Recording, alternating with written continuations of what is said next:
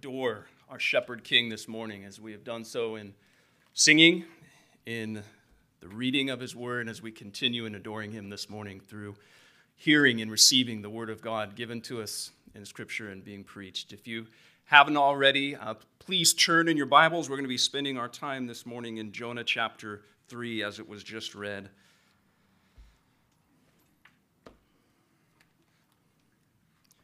Being mindful of our great need for God's help and his gracious willingness to aid us. Let's look to him in prayer and ask that he would help as we consider his word this morning. Our Heavenly Father, we do come to you this morning so mindful of our great need and how often we can rightly sing and say that weak is the effort of our hearts and cold our warmest thoughts.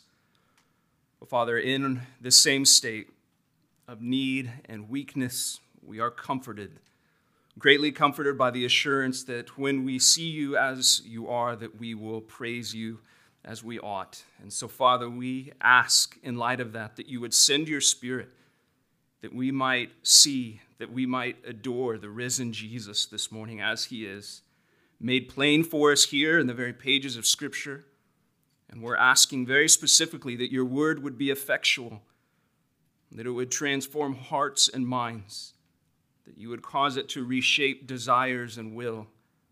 And we ask that you would help me as your servant to speak with clarity, to speak in faithfulness, and to speak with great conviction. And Father, we ask, do all of this, that you might receive the praise and the honor that you deserve. Help us for Christ's sake. Amen. Well, as you take time to read through the book of Jonah, and specifically here this morning, Jonah chapter 3, as it was just read for us, you may have noticed that the narrative set forth there begins and ends with the very action of God. God is, in a sense, the very bookends that frame up the 10 verses that are here in chapter 3. God initiates by bringing his word to Jonah. And God continues all the way through the narrative by withholding his hand of judgment. God is the beginning and the end of everything that we are told here in these short 10 verses. And the action of God is one of really these important threads that are woven through the book, because as you read through the narrative, you find that God is absolutely in control of everything that is happening here, down to the very specific elements of God controlling the wind, God controlling the waves. God even controls fish in the sea to do his bidding. As you keep reading chapter 4, God commands plants to rise up, worms to eat plants. And it's very clear when you put all of this together that the book of Jonah is yet another testimony that we have that salvation is entirely and exclusively of God. It is then a reminder that the book of Jonah is not ultimately about a great fish. It's not about a great city, which is Nineveh. It's not even about Jonah himself. All of this is secondary. God is primary.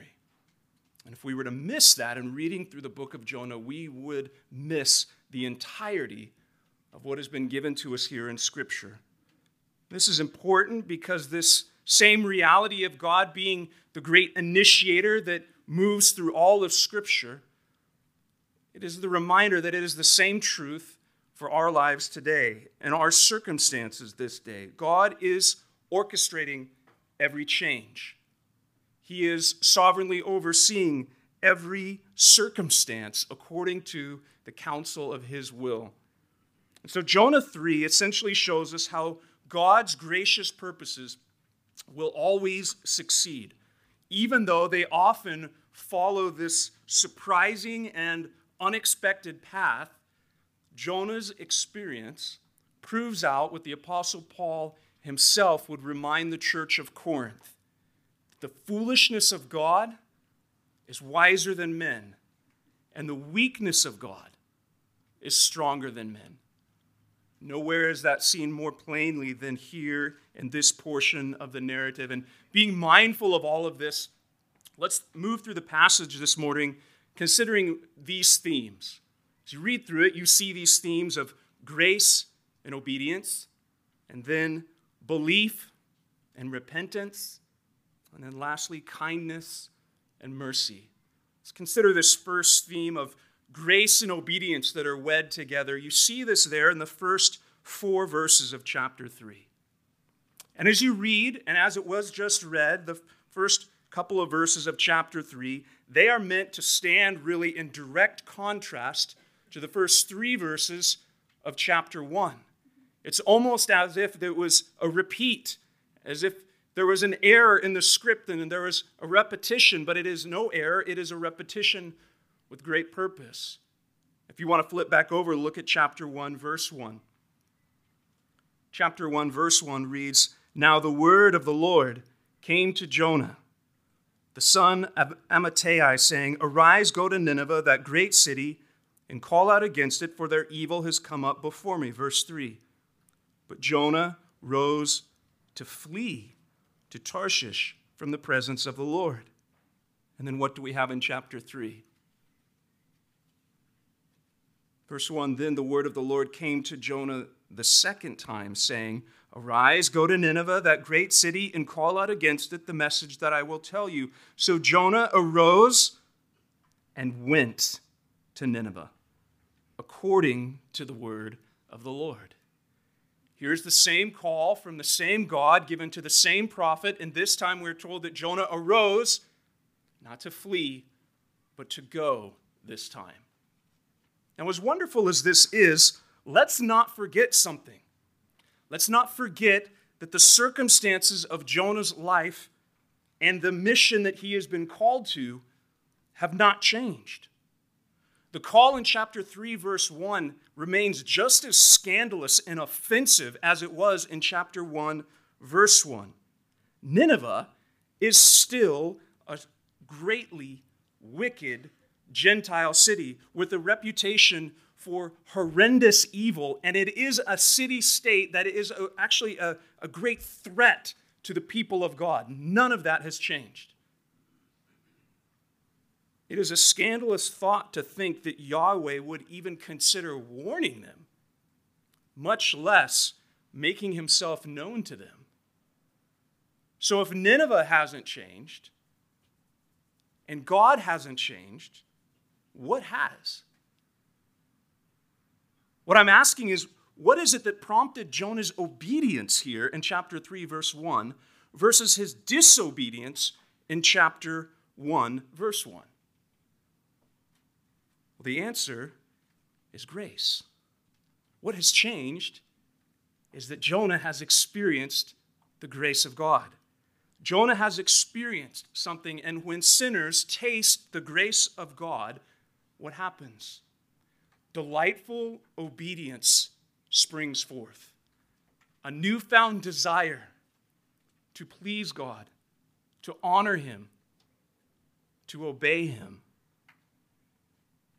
There was nothing in Jonah that merited this favor. There was nothing that obligated God to come to Jonah again a second time, and yet he does. In fact, that's the very definition of grace, isn't it? Grace is undeserved favor given by an unobligated giver. If at any moment in this situation Jonah deserved what God gave him, or God was obligated to somehow give to Jonah the word of the Lord, there's no grace here. But what comes to Jonah a second time, and what he experienced in chapter 2, is grace. If you want a refresher on what this looks like, then just read through the first 2 chapters. But we could summarize it in this way. Jonah sought to flee from the presence of the Lord. He wanted to go where Yahweh was not named, where he was not prayed to, where you could not find a synagogue in which his word was expounded. He wanted to flee as far as he could from the felt presence of God. Thus he finds himself on a ship going down to Tarshish, and in that very ship, a storm, because of the very wind that God hurled upon the sea. And in that very ship, these same sailors who are crying out to any sort of God that they could think of, even compelling Jonah to cry out to your God, perhaps he's the true God and he'll hear us. And Jonah tells them that he is a Hebrew, that he fears Yahweh, the same God that made the heavens, that made the seas and the dry land. And he tells them all of this has come upon you because of me. And so Jonah resolves in his mind that it would be better for these men than to perish than actually for me to perish. So throw me overboard. Throw me into the storm and it will cease its raging. The sailors eventually do that, throwing Jonah overboard. But even there, Jonah is not done with. The Lord pursued him by sending the wind and sending the storm. But even there, God's grace pursues Jonah, because instead of Jonah sinking down into the deep to drown and die a silent death, God sends a fish. God sends a great fish to swallow Jonah, not to destroy him, but to deliver him, to rescue him from the deep and to bring him out upon dry land. And it's there in the belly of the fish in Jonah chapter 2 that we have this great prayer where Jonah says, I sank down to the gates of death. And yet, he heard me. He listened to my prayer. He inclined to me. Jonah experienced grace. It was here that Jonah called out in his distress. The Lord answered him. He tried to flee, but the Lord pursued, and grace prevailed. God prevailed. And so what has happened in between chapter 1 and chapter 3 is that Jonah has now tasted the merciful kindness of God. And when a self-righteous, hard-hearted, rebellious person like Jonah experiences grace, change happens. This is how we change. This is the good news that says self-righteous, hard-hearted, even racist, egotistical men and women can change. Not by willpower, not by guilt, not by shame, but ultimately by grace. Now, this is not a testimony of instant perfection. It's not as though Jonah tasted some magic tonic and suddenly he's transformed into a fully sanctified prophet. Keep reading. He has room to grow. There's more growth to happen. But nevertheless, there's change. Can I encourage you? You need not forget this, especially as you look at your growing children or your spouse, or maybe you've gathered together just recently with family members who profess Christ, and you see great flaws, you see great weakness, you see great sin. If grace has taken root, God will prevail. We're not instantaneously sanctified. It is a process, but grace transforms nonetheless. And here Jonah testifies by his very actions of that experience. But notice the order.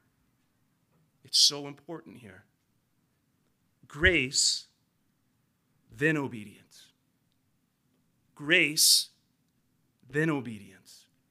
That is the pattern, and that is the order of Scripture. Think about what's given to us. Think about the man Noah. Many of us know the story of Noah. We're told that Noah obeyed God, that he walked with God, and that he built this ark just as God commanded. If ever there was a word picture of obedience, it would be laboring to construct this massive boat. Noah was obedient. But as you read through that narrative and that familiar story, you must not overlook what we are told in Genesis 6, chapter 8. Before all of that is laid out, we are simply told Noah found favor in the eyes of the Lord. Noah found grace in the eyes of the Lord. Literally, God extended grace to Noah. And then we read of his obedience. Then we read of his faithfulness.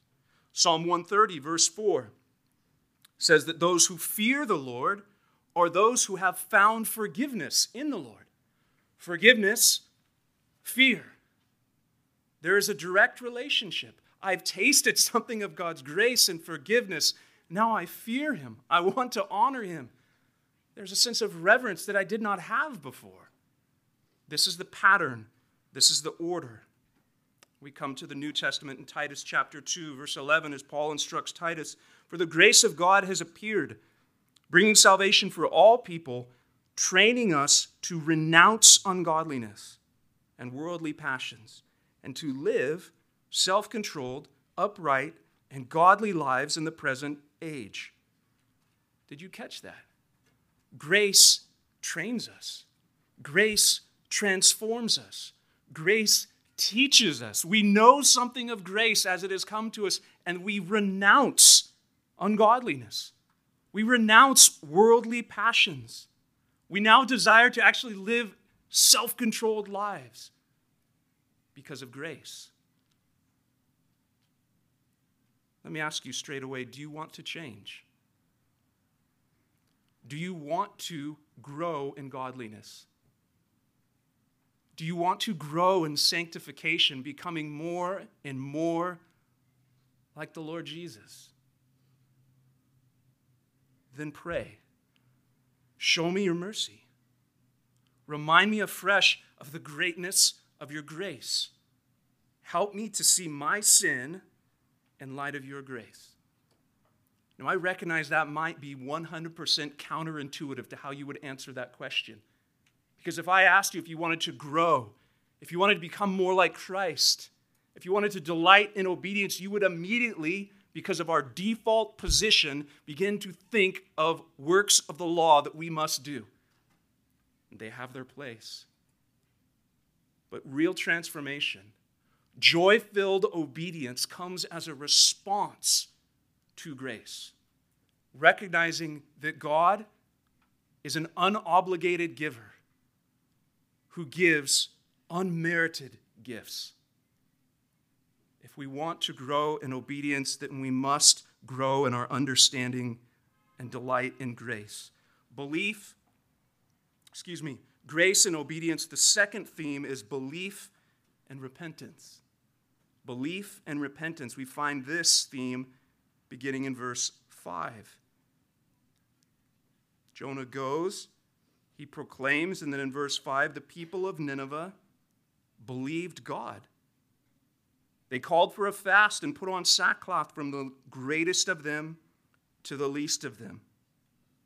The word of the Lord reached the king of Nineveh, and he arose from his throne, removed his robe, covered himself with sackcloth, and sat in ashes. And he issued a proclamation and published throughout Nineveh, by the decree of the king and his nobles, let neither man nor beast, herd nor flock taste anything. Let them not feed or drink water, but let man and beast be covered with sackcloth, and let them call out mightily to God. Let everyone turn from his way and from the violence in his hand. Who knows? God may turn and relent and turn from his fierce anger so that we may not perish. Belief and repentance. It's quite ironic that the wicked and sinful city of Nineveh here becomes this model for us and how we respond to the word of God. Because that's what happened. The word of the Lord came to them through the mouth of Jonah. God's means was his prophet. Now, how is it that we ought to, every time the word is read or preached, how are we to respond? Belief and repentance. We respond by acknowledging that all that God says is good, that it's true, that it's beautiful. And where we find ourselves chafing against that, where we find ourselves saying, that's actually not good for me, where we find ourselves living contrary to God's word in thought or word or deed, we repent. We believe that God is good and true and the rightful authority, and where our lives do not align with that, we repent. But this raises another very important question, because even in saying that, we cannot stop there.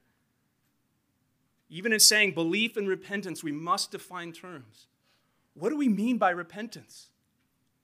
What does the Bible speak to? What is it that's typified here in these Ninevites? What is repentance? Because Paul warns us that there's a counterfeit version. There is a sort of repentance, there's a sort of sorrow that Paul, when he writes to the Corinthians, he says it's just a worldly sorrow, meaning it's run-of-the-mill. Anybody can have this. You don't need to be born again for this sort of sorrow. But there is another sort of sorrow that he calls godly sorrow. And it's so important that we know the difference, because this sort of worldly sorrow, it's a counterfeit. It's a cheap knockoff. It has no real value. Because worldly sorrow is merely external. It's self-preserving.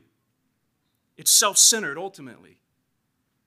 And this worldly sorrow, it absolutely stands in contrast to what we see here and what is defined as godly sorrow.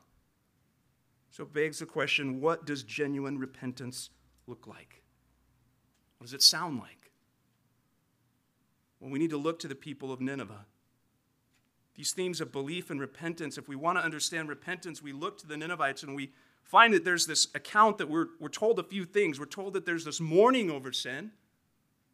We're told that they turn from sin. And we're told that they turn towards God in faith.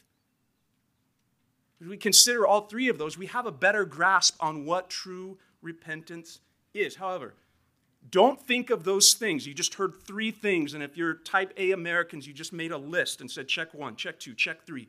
Don't think of them as progressive steps you must first walk through. Like, okay, first do this, second do this, third do this. Think of them as simultaneous ingredients that make up repentance.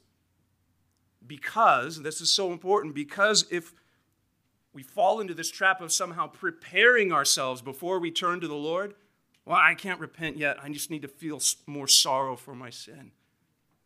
I just need to search deeper for some other sin, and then I'll come. Then I'll turn to God. Now, we will make all sorts of mistakes.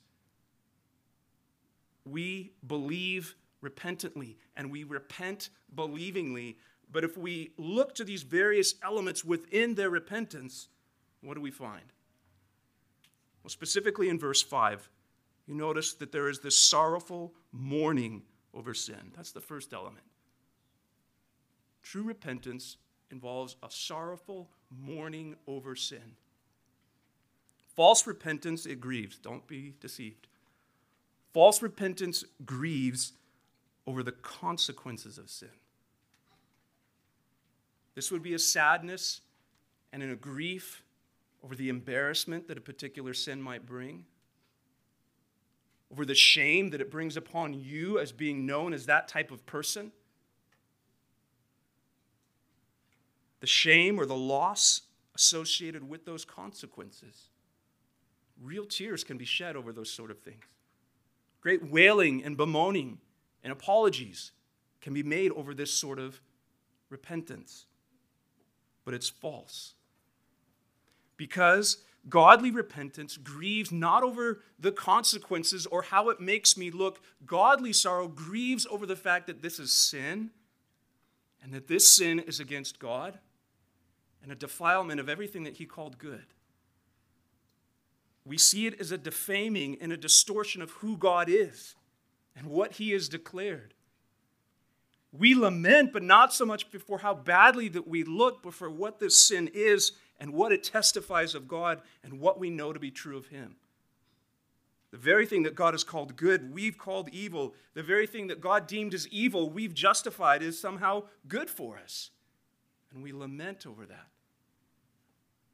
It is over the perversion of this belief, of this offense of how we have mocked God, that we lament and we grieve. There's a sorrowful mourning over sin. There's a second element. True repentance also includes a turning from this sin. Genuine repentance is a change of mind issuing from a change of life. Nineveh, remember, had a reputation. They were notorious for violence and brutality. And hence this king's call to specifically, what does he tell them to do? Turn from the violence that's in your hands. He wasn't just pulling that out of thin air. He was thinking about the last city that they just raided, defeated, murdered, and pillaged.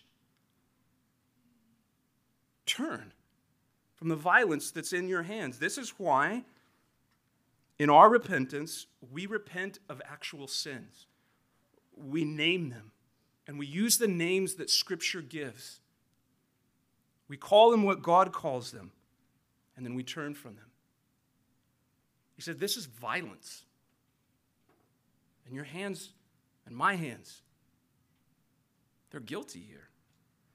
Because when the Ninevites looked down at their hands, they saw them stained with blood and violence, and they said, we must turn from this. What do you see when you look at your own life? What specific sins do you see that are a distortion of what God has announced to be good and right? That you in your own life somehow have twisted and justified as being excusable or understandable or permissible? What do you see? As you read God's word, or kids, if you hear it read to you, what are the gaps between your practice and God's precepts? You know what I mean by that? This gap between how we live and what God has declared. When we think about those sort of things, those gaps, those practices, those distortions, those biblically informed observations, that helps guide our repentance. I'm not just confessing general sin. The Word of God shines into my life, and I see this, and I lament, and I mourn, and I turn from it. That's what the Word of God does when it comes to us. Genuine repentance mourns over sin. There's a turning from sin, but we're helped also in their example in verse 8, because what we read there is that there is a turning to God in faith. Notice the king's words. He directs his people to call out mightily to God. Don't miss this. It's not faith in my repentance. Like, I really repented this time. I know I'm good. It's not the zeal of our sorrow that we trust in. Ultimately, genuine repentance is placing all of who we are before God and what He has declared and said, I'm having faith in what you have said. I'm trusting in the promise that I have heard, that this is who I am, this is how I have sinned, and yet I'm putting my faith in you. The king called them to call out mightily to God. It's God Himself that we put our trust in. In essence, we're admitting that all our sin is just a failure to honor God as He is, God. We've turned from Him and our head, our heart, and our hands towards something else that's contrary to Him. And this is a key element of our repentance, that we turn not just away, but towards God. Because if we stop at just merely turning away from something, that's just moralism. That is something that any person can do and not be regenerate. We turn towards God, the true and the living God, and we adore Him, as we just sang this morning, for all that He is. We turn towards Him, and it's our reminder that the pursuit of holiness is not just this frantic avoidance of certain sins. It's a face that's fixed at the triune God, saying, I delight to serve you. I am entranced with who you are, and I want to honor you. That's holiness. Not just avoiding, but pursuing. Not just turning from, but here, turning towards God, fully looking to Him. The Second London Confession is so helpful here as it summarizes such large portions of Scripture in a few sentences. Second London Confession, chapter 15, says, this saving repentance, what we're talking about here, it's an evangelical grace. Listen to the summary. Whereby a person being by the Holy Spirit made sensible of the manifold evils of his sin, does, by faith in Christ, humble himself for it with godly sorrow, detestation of it, and self-abhorrency, praying for pardon and strength of grace, with a purpose and endeavor, by supplies of the Spirit, to walk before God unto all well-pleasing things. And so what a beautiful and helpful example we're given here in the life of this king. What he did and the description of it, it paints a vivid picture for us. You cannot read this and not begin to picture this in your mind's eye. Imagine if you were there in the king's palace when you heard the word announced and it comes to the king and he responds. How does he respond? Well, he rises from his throne, his robe falls from his shoulders, it puddles to the ground. He then puts on this uncomfortable, unflattering, humble attire of sackcloth. He descends from his throne. Instead of being covered in regal luxury, he's seated in the dirt and he covers himself with ashes. There is no more visible way to say, I am wrong. I am low. I am guilty. And as a spectator in the king's court, you would have been shocked, because I guarantee you never saw the king dress like that, or sit like that, or humble himself like that. And rightly so, because repentance is meant to be visible. It's meant to be seen. The king is a model for us. Rising from his throne, humbling himself, he models what he calls his people to do. He's a good king in that way. The king of Nineveh offered the best possible service he could ever give in leading them. He led them in a pattern of repentance. He called them to something, and then he led out by example. What sort of influence has God given you? You're not the king of Nineveh. But what sort of influence has God given you? In your home? At work?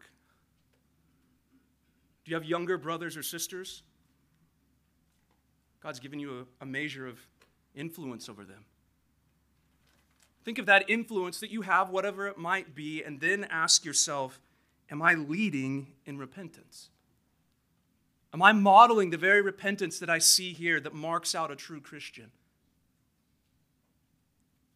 I think it's for good reason that Luther stressed that all of life is repentance.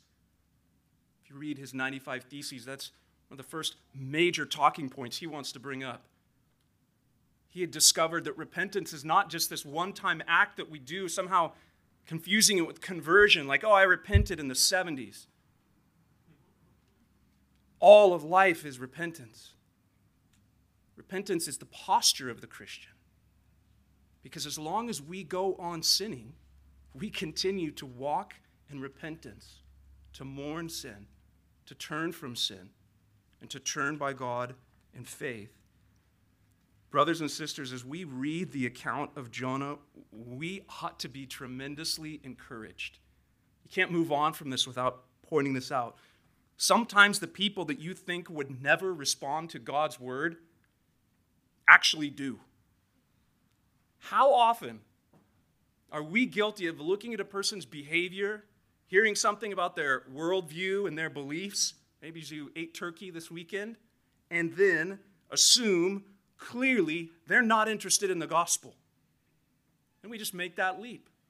It's the last person I would ever expect to put their faith in God. And that's the assumption that we make. Well, how do you know? How do I know? Do we believe that God will most certainly judge sin? Do we believe that God delights in showing mercy? Well, then why would we not speak up?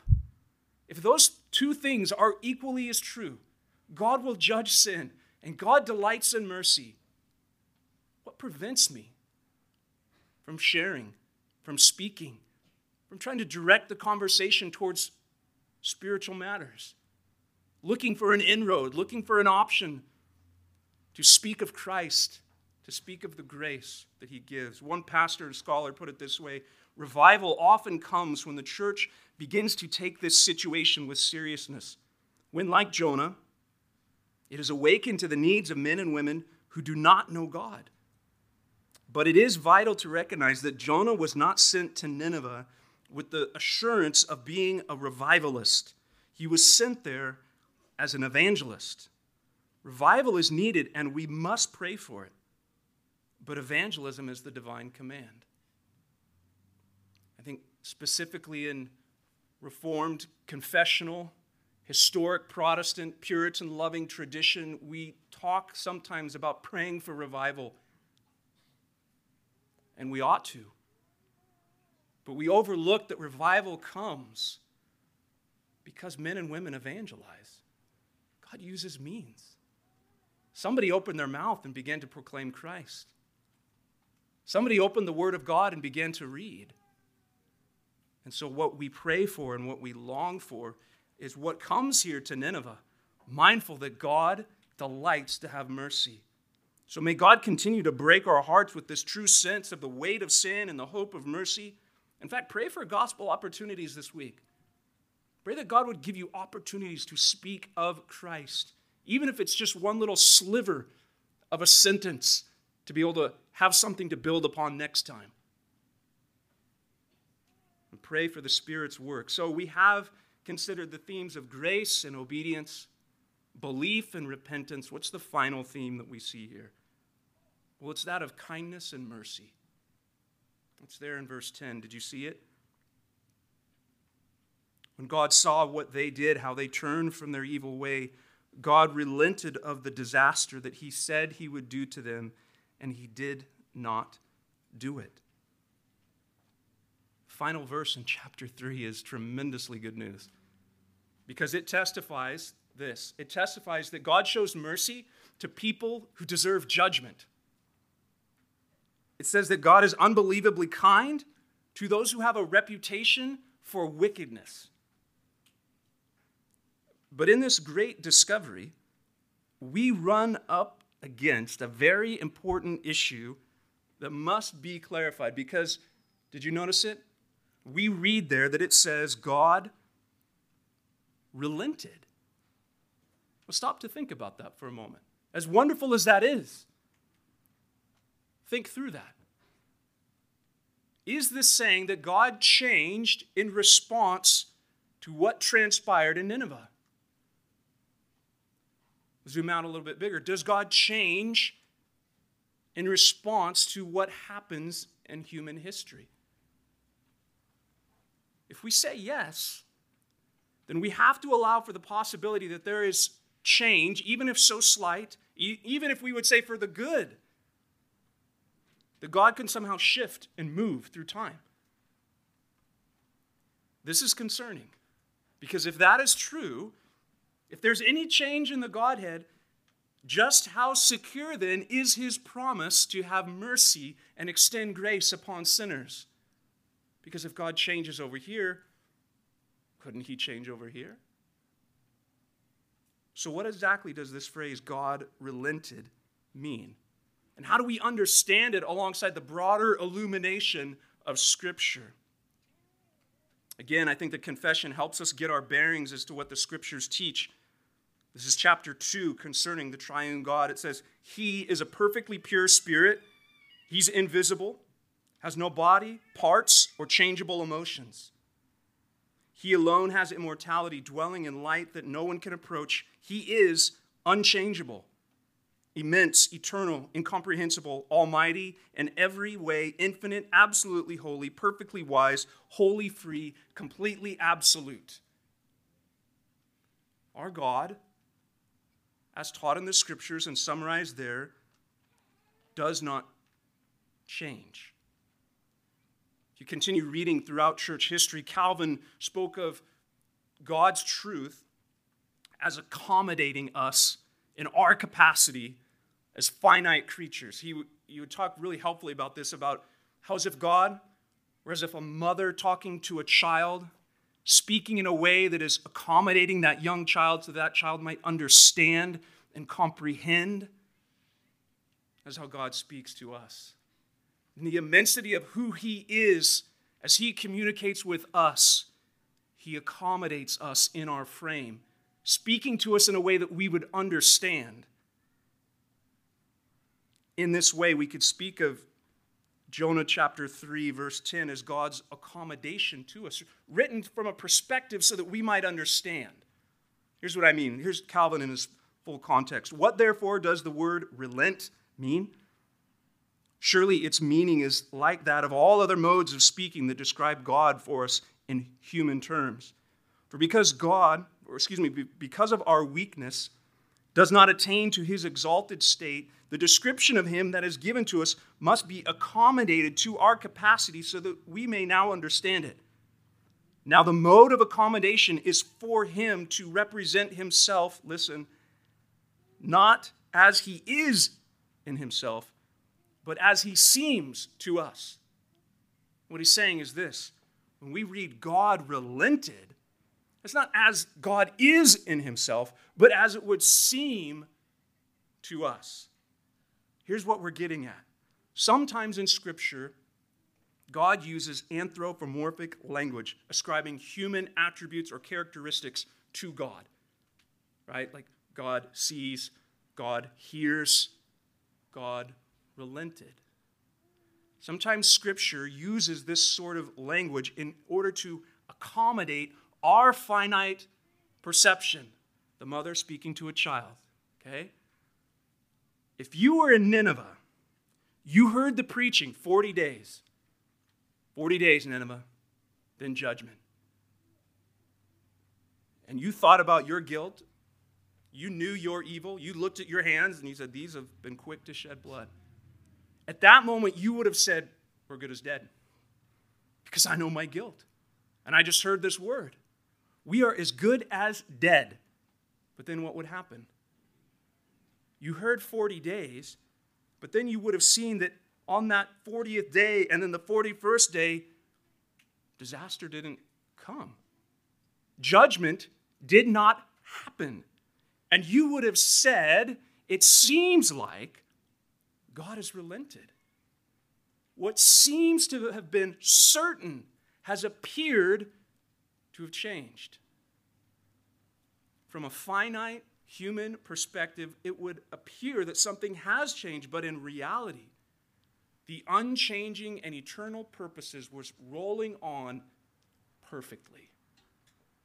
Scripture uses accommodating language to help us understand God not as he is, but as he seems to us, that we might lay hold of the truths that are here. So why don't we go down this rabbit trail?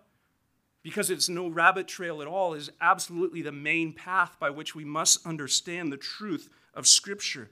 Being aware of these matters helps us as students of the Bible to rightly read and interpret the Scriptures as God intends. So as we read this narrative unfold in Nineveh, we're led to this one inescapable conclusion. God is a merciful God.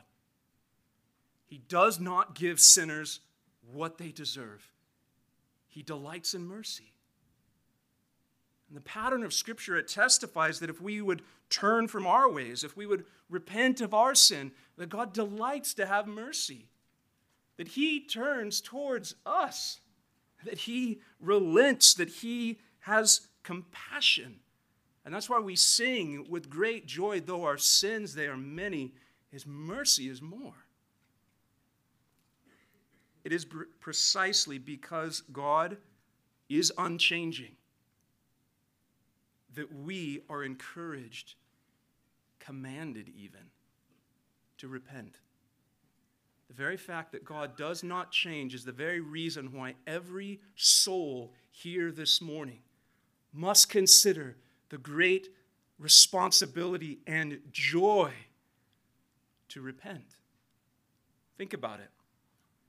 If God is unfailing and unflinching in his wrath against sin, that means that there is no wavering in his opposition towards sin. Therefore, you must repent. And equally is true, there is no wavering in his delight for mercy. He waits to be gracious to you. He exalts himself and delights to show mercy. Therefore, you must repent. The two truths stand next to each other. God judges sin. God delights in mercy. These two things will never change because God does not change.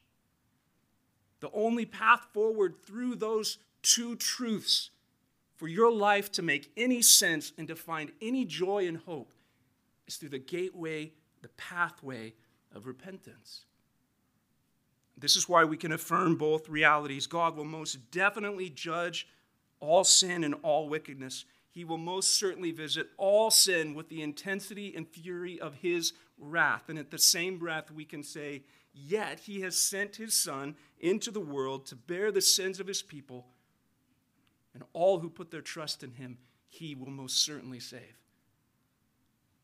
The response of the Ninevites, then, it stands as this great monument and this great witness to it, because the belief and the repentance of God's mercy and judgment testifies to everyone that God will be gracious to repentant sinners.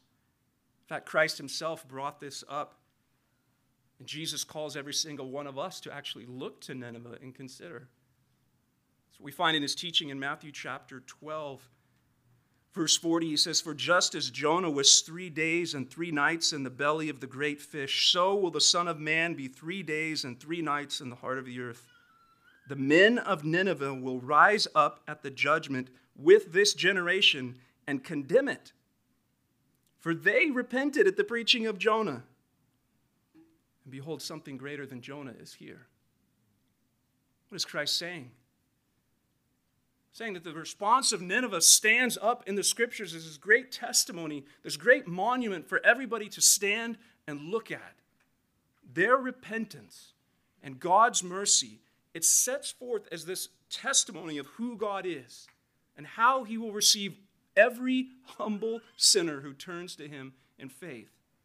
And the same promise is extended here this morning as God's word has been proclaimed.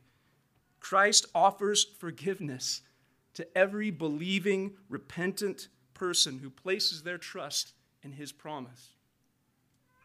This is undeserved favor given by an unobligated giver. But at the same time, anyone who refuses God's offer of mercy, anyone who hardens their hearts, digs in their heels, it will not just be Jesus who bears witness against you in the last day. Christ says it will actually be the city of Nineveh will also come to the witness stand. Because they had Jonah, a mere man, flawed as he was, deliver the word of God, and they repented. But we, in God's kindness and redemptive history, stand in a certain place where we not just have Old Testament prophets and disobedient men like Jonah, we have the word of Christ that has come to us. We have the word of Christ that reveals to us the Father, a much fuller revelation that Christ himself this morning is amongst his church, and he calls out and he proclaims, this is true. Something greater than Jonah has come. That's why Nineveh stands as this great monument and testament to all. You and I, we hear the very words of Christ. The Son of God has come. And as we enter into this season, we say on top of that, and he's coming again. We anticipate the return of Christ, the restoration of all things, the judgment to come. Christ is the true and greater prophet who testifies not only of the judgment to come, but of the promise of forgiveness for all who trust in him, because he is most definitely a gracious God and merciful, slow to anger and abounding in steadfast love, relenting from disaster. Let's look to him now. Heavenly Father, we do look to you this morning. And in response to the goodness and the authority of your word, we respond in humble faith. And how thankful we are to know that you are both the one who is perfectly just and yet the one who justifies the ungodly. Father, we rejoice knowing that if it were not for your Son and the work of the cross, we would be those without hope. But we place all our confidence, all our trust in the promise of your own word. Father, as we've gathered here on yet another Lord's Day and we head into another week, we ask that you would keep our eyes fixed on you and our affections wrapped around this wonderful promise of your mercy. Send us out as those rejoicing in mercy, excited, those longing for others to hear and to know. And Father, we do pray very specifically for gospel opportunities this week, gospel conversations that we might bring the word of truth to listening ears, that you might bring your people to yourself, to the praise of your glorious grace. Do this that you might receive the honor, the praise, and the fame that you are due. In Christ's name, amen.